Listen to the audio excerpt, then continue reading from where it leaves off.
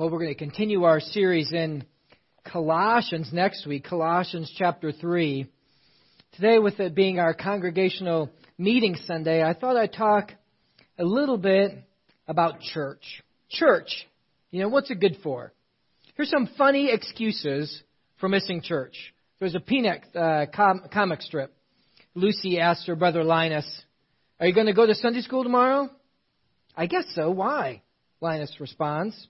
"The teacher wanted to know why you weren't there last Sunday." He responds, "The zipper on my Bible was broke." How about these other kind of excuses? My good t-shirt was dirty, or I hear people preach on Facebook all week, or the chairs are so comfortable that they make me want to go to sleep. Jesus never went to church. I've already skipped to the end of the Bible, so I already know how it ends. If I don't come to church, maybe someone will sit in my seat and they'll get saved, which is awesome, right? The reading material never changes. I was just there last week. We had a death in the family. The goldfish died. The last time I skipped, no one noticed, and now I'm offended. I can listen to the podcast later. I felt God telling me to go fishing, just like Peter. I work for the government, and separation of church and state. I watched the Bible miniseries last night. Or here's my favorite. I'm home churched. Or how about this? One Sunday morning, two men are out in a fishing boat. After several hours on a lake without catching a single fish, one man said to his friend, "We probably should have stayed home and gone to church this morning." The other man says, "Well, I could have stayed home, but I couldn't have gone to church." "Why is that?" asked his friend. "Well, my wife is sick." You have to think about that one a little bit, but now there's good reasons to miss church. Of course there are good reasons to miss church. But today I want to give you 6 reasons why attending church regularly is important and valuable for each one of us. We're going to look at what makes these few hours that we spend together some of the most precious, some of the best hours of the whole week. First is the value that the church is a family reunion. Open your Bibles with me to Mark chapter 3, verses 31 through 35. You see in the bulletin the different points and different scriptures there that we'll read. And so we're going to start off today with Mark chapter 3, verses 31 through 35. The scripture says, "And his mother and his brothers came, and standing outside they said to him and called to him, and a crowd was sitting around him. And they said to him, 'Your mother and your brothers are outside seeking you.' And he answered them, 'Who are my mother and my brothers?' Looking about at those who sat around him, he said, 'Here are my mother and my brothers. For whoever does the will of God, he is my brother and sister and mother.'" Now, before you get too shocked about what Jesus said about his family, let's understand the situation, right? He wasn't being cold towards his earthly family. He wasn't disrespecting his mother. That would have been wrong. He wasn't doing that at all. He knew what was really going on. He knew the motives behind his family. You see, this is the beginning point of Jesus' ministry. And his family didn't understand what was going on. They didn't understand what Jesus was doing. They were very confused. Just a few months ago, he was a carpenter, following after his earthly father's heritage. But now the time had arrived, and he had started out on his heavenly Father's plan. He knew the purpose for their visit was to try to take him home. His brothers didn't believe his claim to be the Son of God any more than most everyone in the crowd believed. His brothers had even brought their mom along, seeming to kind of use him as leverage. If you look just 10 verses above at Mark 3:21, you see that it says, when his family heard it, when they heard that he was doing these miracles, that he was casting out demons, that people were following him, they went out to seize him, for they were saying he's out of his mind. His family was confused. Jesus' family was bewildered and dumbfounded. Surely Jesus, my brother, he's not the Messiah.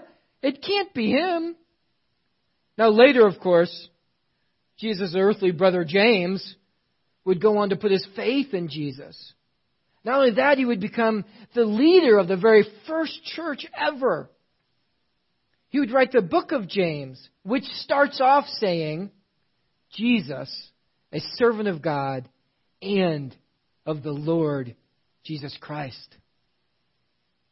See, what Jesus did in that moment, as he often did, was to take the opportunity to teach an important truth. Family just isn't whom you are born. Family is also with whom you've been born again. See, family isn't just with whom you've been born. Family is also with whom you have been born again. Jesus wanted everyone to understand that when you become a believer, you become a part of His family. The Bible says we're adopted into His family, making us His brothers and sisters. Galatians 4:4-7 says, "But when the fullness of time had come, God sent forth His Son, born of a woman, born under the law, to redeem those under the law, so that we might receive adoption as sons. And because you are sons, God has sent His Spirit of His Son into our hearts, crying, Abba, Father. So you're no longer a slave, but a son. And if a son, an heir through God." See, we are our Father's children. We are joint heirs with Jesus, adopted by the Spirit through faith. If you'd like to turn in your Bibles to Romans chapter 8, verses 14 through 17. Romans 8, 14 through 17 teaches the same truth again with these powerful words. For all who are led by the Spirit of God are sons of God. For you did not receive the spirit of slavery to fall back into fear, but you received the spirit of adoption as sons, by whom we cry, Abba, Father.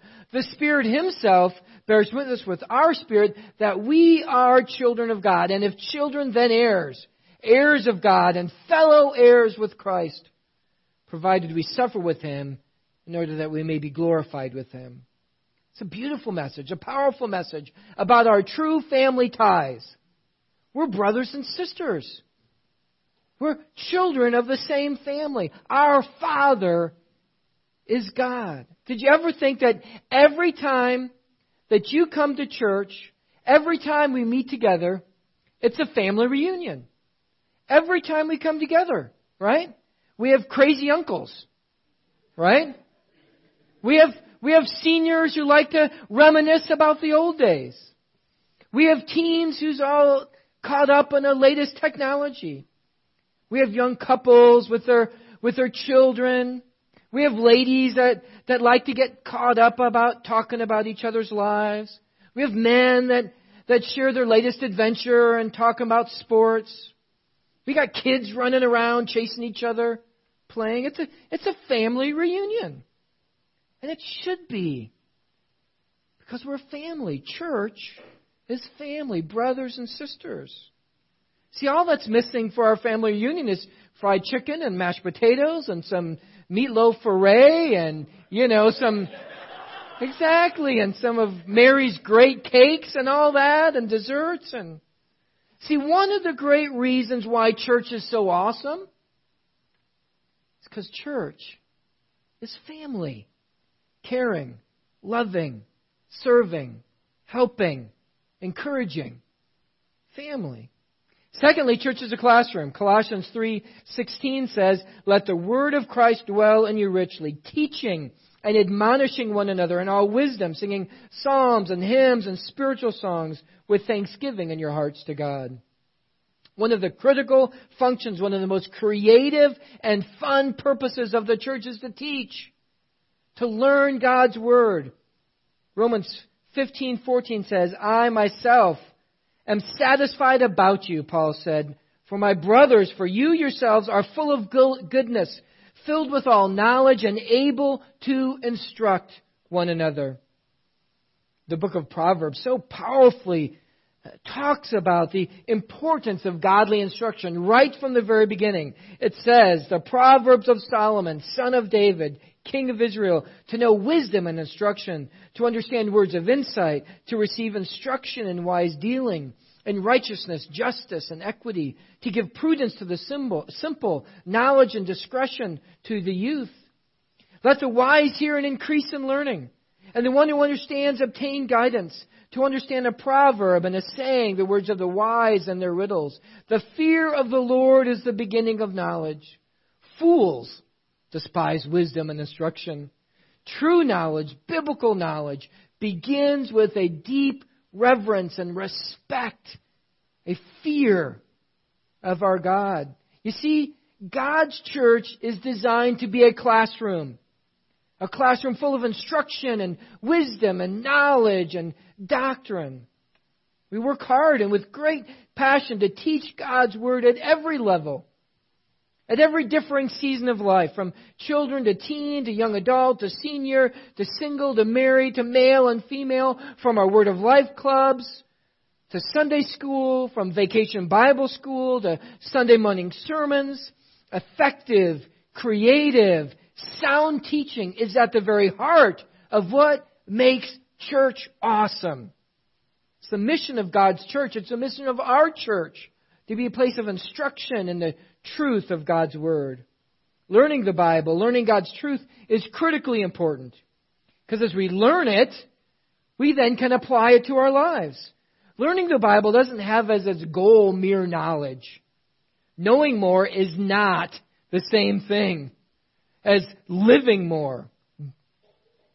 True knowledge will by necessity change our behavior. Biblical truth is applied truth. It's lived out truth in our regular daily lives. That's why we diligently labor in teaching the Bible. Now, Hosea was a prophet of God to the northern kingdom of Israel. He warned them of impending destruction because of their rejection of God. Why was their doom sure? Because the truth of God's Word was no longer being taught by the priests. Chapter 4, verse 6 says, "My people are destroyed for lack of knowledge. Because you've rejected knowledge, I reject you from being a priest to me." Their lack of knowledge was leading to their destruction. Their priests had abandoned teaching the truth, and the people had not only left God, but they embraced idols. Later in that chapter, in verse 12, it says, "My people inquire of a piece of wood, and their walking staffs gives them oracles." See, this truth, this warning can be applied to us today. The lack of true biblical knowledge can lead us all down the road of destruction. Sound teaching of God's Word is necessary for all of us to stay true to God. Methods change, and they should. But the message doesn't change, and it shouldn't. I have an important responsibility of teaching you God's truth. And many of you share in that responsibility with me in our church, teaching at all different levels throughout our church. It's a great joy to teach God's Word. It's also a serious accountability to teach His Word. But we all have the responsibility, we all have the privilege of receiving God's Word and living it out, all of us. The lack of knowledge of how to handle explosives could lead you to losing an arm or a leg. But the lack of knowledge about God's Word is so much more destructive, costing eternal life. See, church is a classroom teaching us the ways of God. Third, church is a refuge. They're in Hebrews chapter 6, verses 17 through 19. Hebrews 6, 17 through 19. It says, "So when God desired to show more convincingly to the heirs of the promise the unchangeable character of His purpose, He guaranteed it with an oath, so that by two unchangeable things in which it is impossible for God to lie, we who have fled for refuge might have strong encouragement to hold fast to the hope set before us. We have this as assurance and steadfast anchor for our soul, a hope that enters into the inner place behind the curtain." This passage teaches us that God is our refuge, that we have a sure and steadfast anchor for our soul, that we have hope, we have an anticipation that we get to enter into the inner place behind the curtain. What is that inner place behind the curtain? It's a picture of the Holy of Holies and the very symbolic presence of God that was in the in the Jewish temple where the high priest was only allowed to go into one day a year on the Day of Atonement. But you see, through Jesus, we have the hope, we have the anticipation. We get to enter directly into God's presence. It's the very anticipation of our lives that we get to go directly to God because of Jesus. Because He tore the curtain of separation between the Holy of Holies and His death and resurrection. But you see, that truth is not just for us alone. But so much more, that truth is something special that God has designed to happen when we come together before Him as His church. Verses 18 and 19 say, we.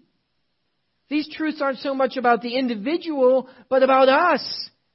God is our refuge together. God is our anchor together. God is our hope, anticipation together. According to the dictionary, the word refuge means a source of help, relief, or comfort in times of trouble. See, the church is a place to seek help when you have a need. The church is God's ordained place to find relief from your burdens. The church is an anchor for your souls in these stormy days. The church is a place to find comfort for you when you are hurting. The church is a place to find grace for your sins. The church is a place to find hope in your sorrow. Why? Because the church is a place where Jesus rules. Church is a place where Jesus reigns. The church is a place where Jesus is glorified, where Jesus is adored. Jesus is the head of the church. He uses His church to get His will done in our lives.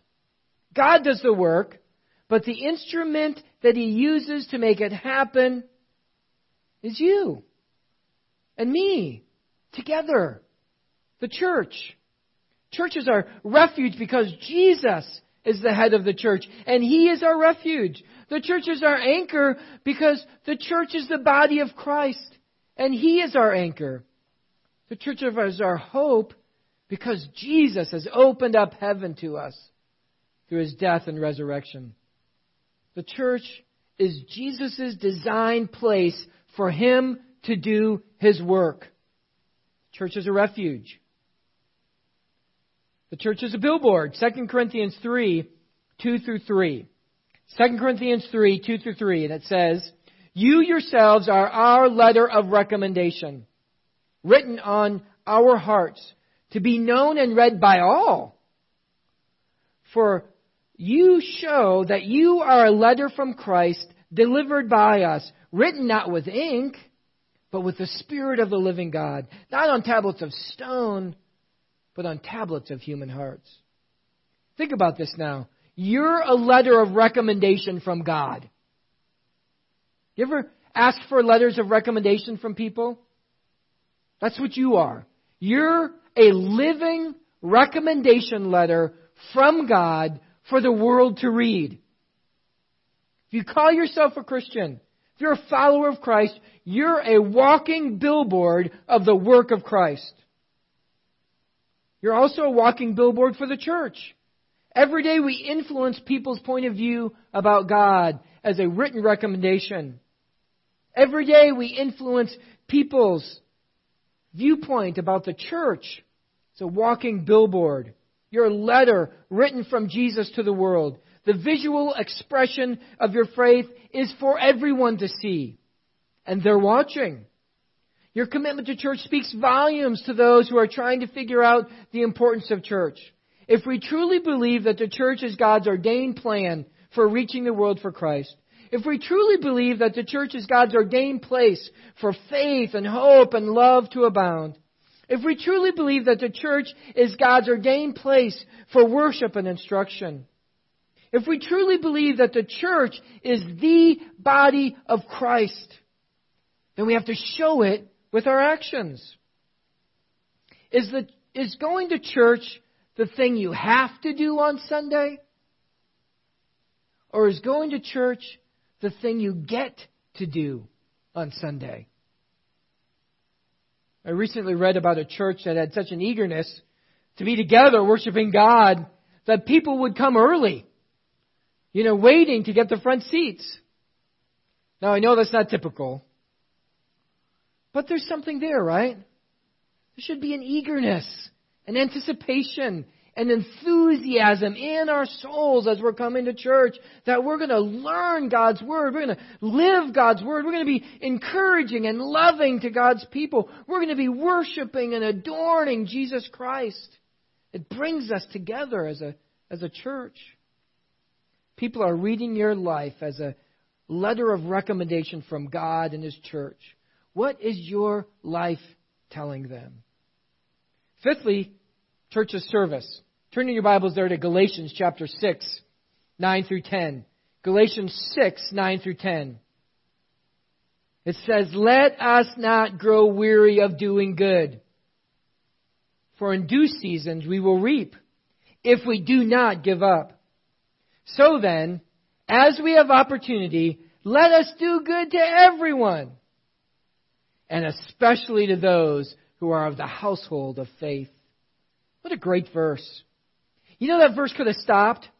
It could have stopped after, "let us do good to everyone," right? Because everyone includes everyone. It would include all those in the household of faith. But the verse didn't stop there.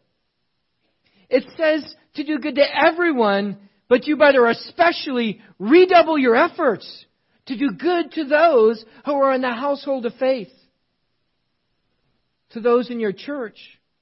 See, one of the things that makes church so awesome is that we're all on each other's side. We're all in for each other.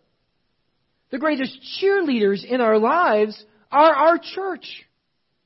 God has designed the church to function like a body, with each part serving and supporting all the other parts.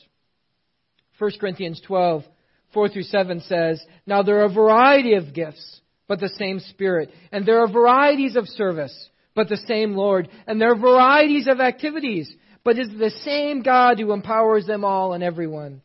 To each is given the manifestation of the Spirit for the common good." See, God has given us a variety of gifts, a variety of services and activities. But all of that diversity is from the same Spirit. All to give glory to the same Lord. All of that diversity is for the common good of the body of Christ. See, we have all personality types. We have all organizational types. We have extroverts and introverts. We have cup half empty people. We have cup half full people. We have people with skills to work with their hands. We have people with skills to work with people. We have people with skills in administration and management. We have people who are wonderfully creative, and others that would say they don't have a creative bone in their body. We have people from all age groups with incredible diverse backgrounds and experiences. We have people who can sing so beautifully. And we have people that make a joyful noise to the Lord, right? Amen. We have servants and leaders. We have hospitality types and go-getters. Folks, we're the body of Christ with a huge variety of God-given skills and gifts and experiences and knowledge. It's one of our great privilege of our lives to use what God has given to us for the common good of our brothers and sisters. See, when you run into a personality that rubs you the wrong way, you know what your response is? Praise God! Isn't that awesome? Look at the diversity that God has given to our group. Look at the skills and abilities and the focus that God has given to us as a family.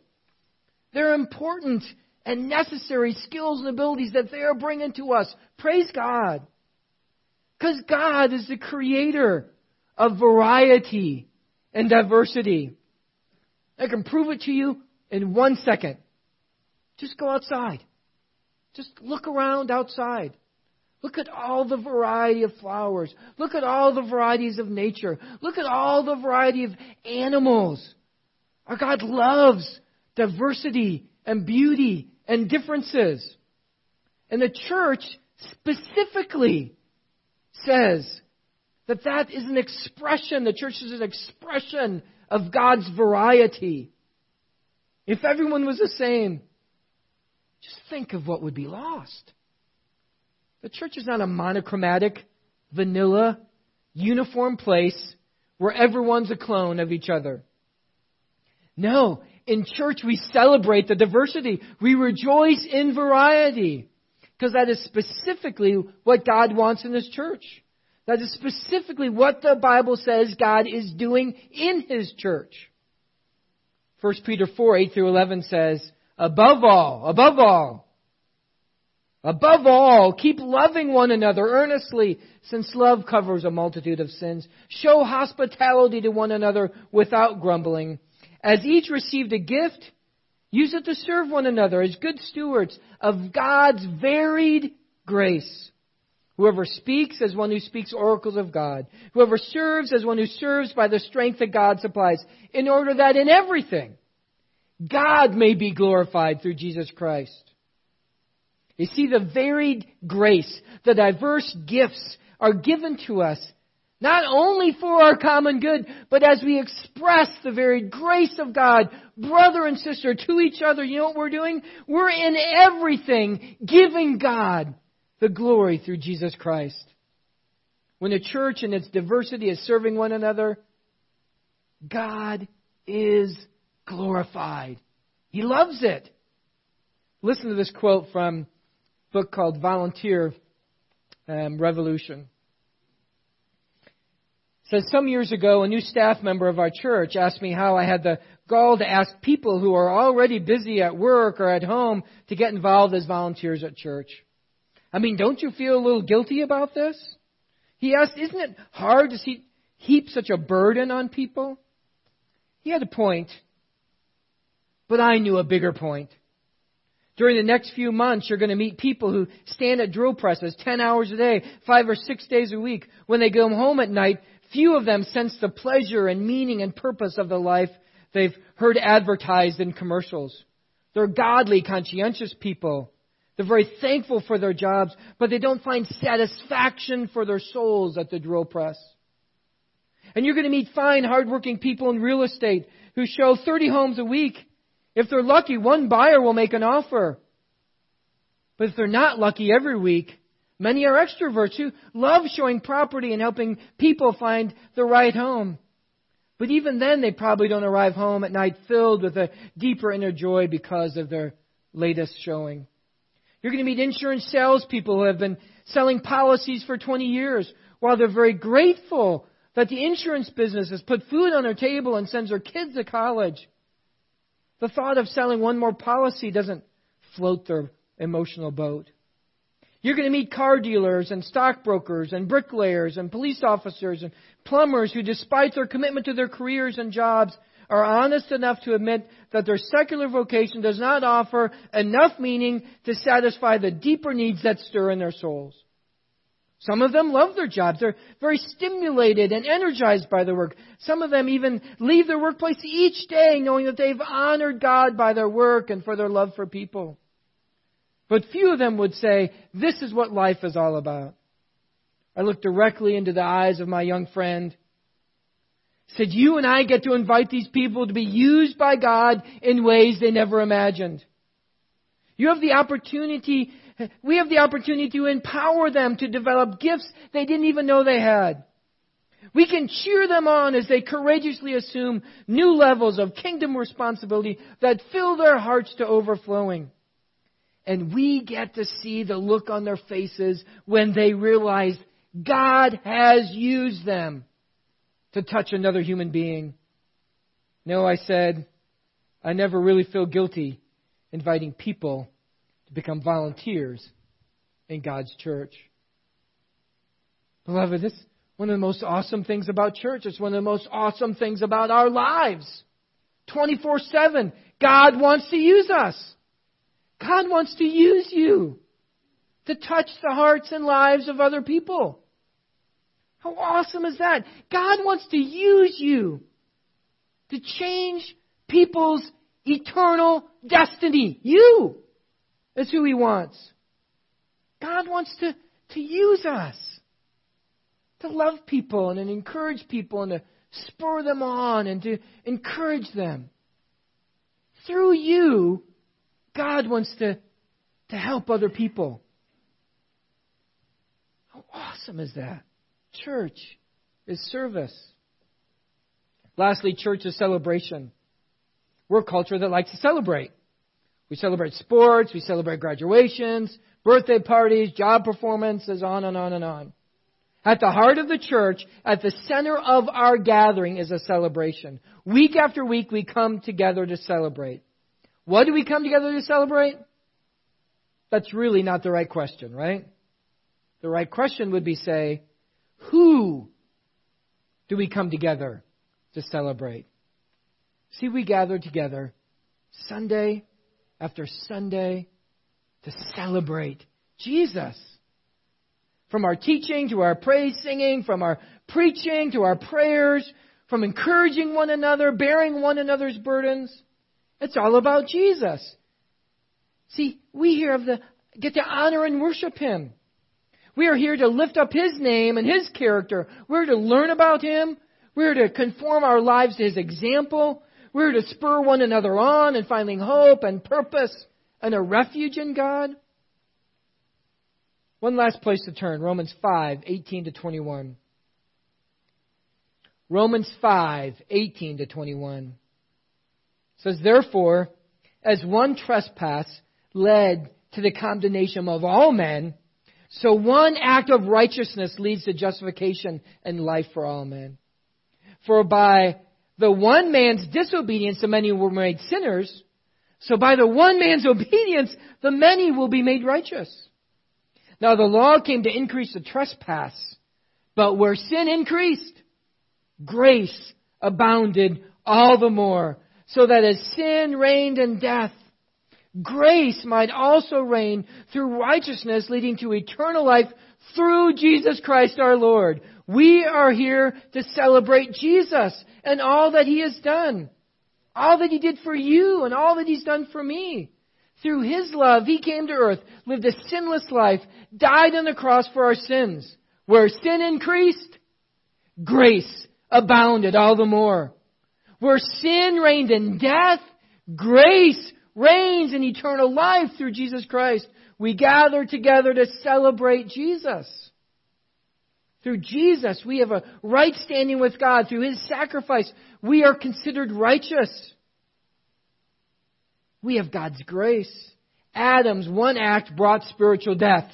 Jesus' one act brought us new life. Adam's one act caused us to be sinners. Jesus' one act caused us to be saints. Sin ruled. Grace now rules. Is there anything better to celebrate? It is awesome. We have a new eternal life. We have grace. Grace more than enough to cover our sins. 1 Peter 2:9-10 says, "But you're a chosen race, a royal priesthood, a holy nation, a people of His own possession, that you may proclaim the excellencies of Him who called you out of darkness and into His marvelous light. Once you were not a people, but now you're God's people. Once you had not received mercy, but now you've received mercy." We gather together this morning to proclaim the excellencies of Jesus, who has called us out of darkness and into His marvelous light. We, who were once not a people, are now God's people, part of His family. We, who were once without mercy, standing in our sin, condemned, are now people who have received mercy and love and salvation and hope. We've gathered together this morning to worship the Savior of our souls. There's nothing more awesome than that. So what's church for? Church is our real family. Every Sunday is a family reunion. Church is a classroom where we learn about God from His holy, inerrant Word. Church is a refuge. It's a place of hope and healing and grace and forgiveness and second chances. Church is a billboard where God's letter of recommendation showing the world around us what Jesus has done, the value of His body, the church. Church is service, doing good and being used of God to serve the household of faith to the glory of Jesus Christ. Church is a celebration. Celebration of our Jesus, who He is and all that He has done. What is church good for? Everything. Perhaps today is your day to reconnect, to recommit to God's great plan for every follower of Christ. Church. Let's pray together. Father, on this day, from your word, as we worship Jesus from our hearts, from our thoughts, as we lift him high, as we lift the word, it's an inerrant, powerful spirit truth to us. Lord, we come to you thankful that you designed this thing. This is your plan, the church. This is your Son's body. This is our privilege to glorify him. And we pray as a church that we would recommit to you, that we'd recommit to each other. We would reconnect to the value of your plan. We would lift high as a billboard Jesus Christ for all to see. Lord, we thank you that this morning we are in the midst of your will, experiencing your plan, the church. In Jesus' name we pray.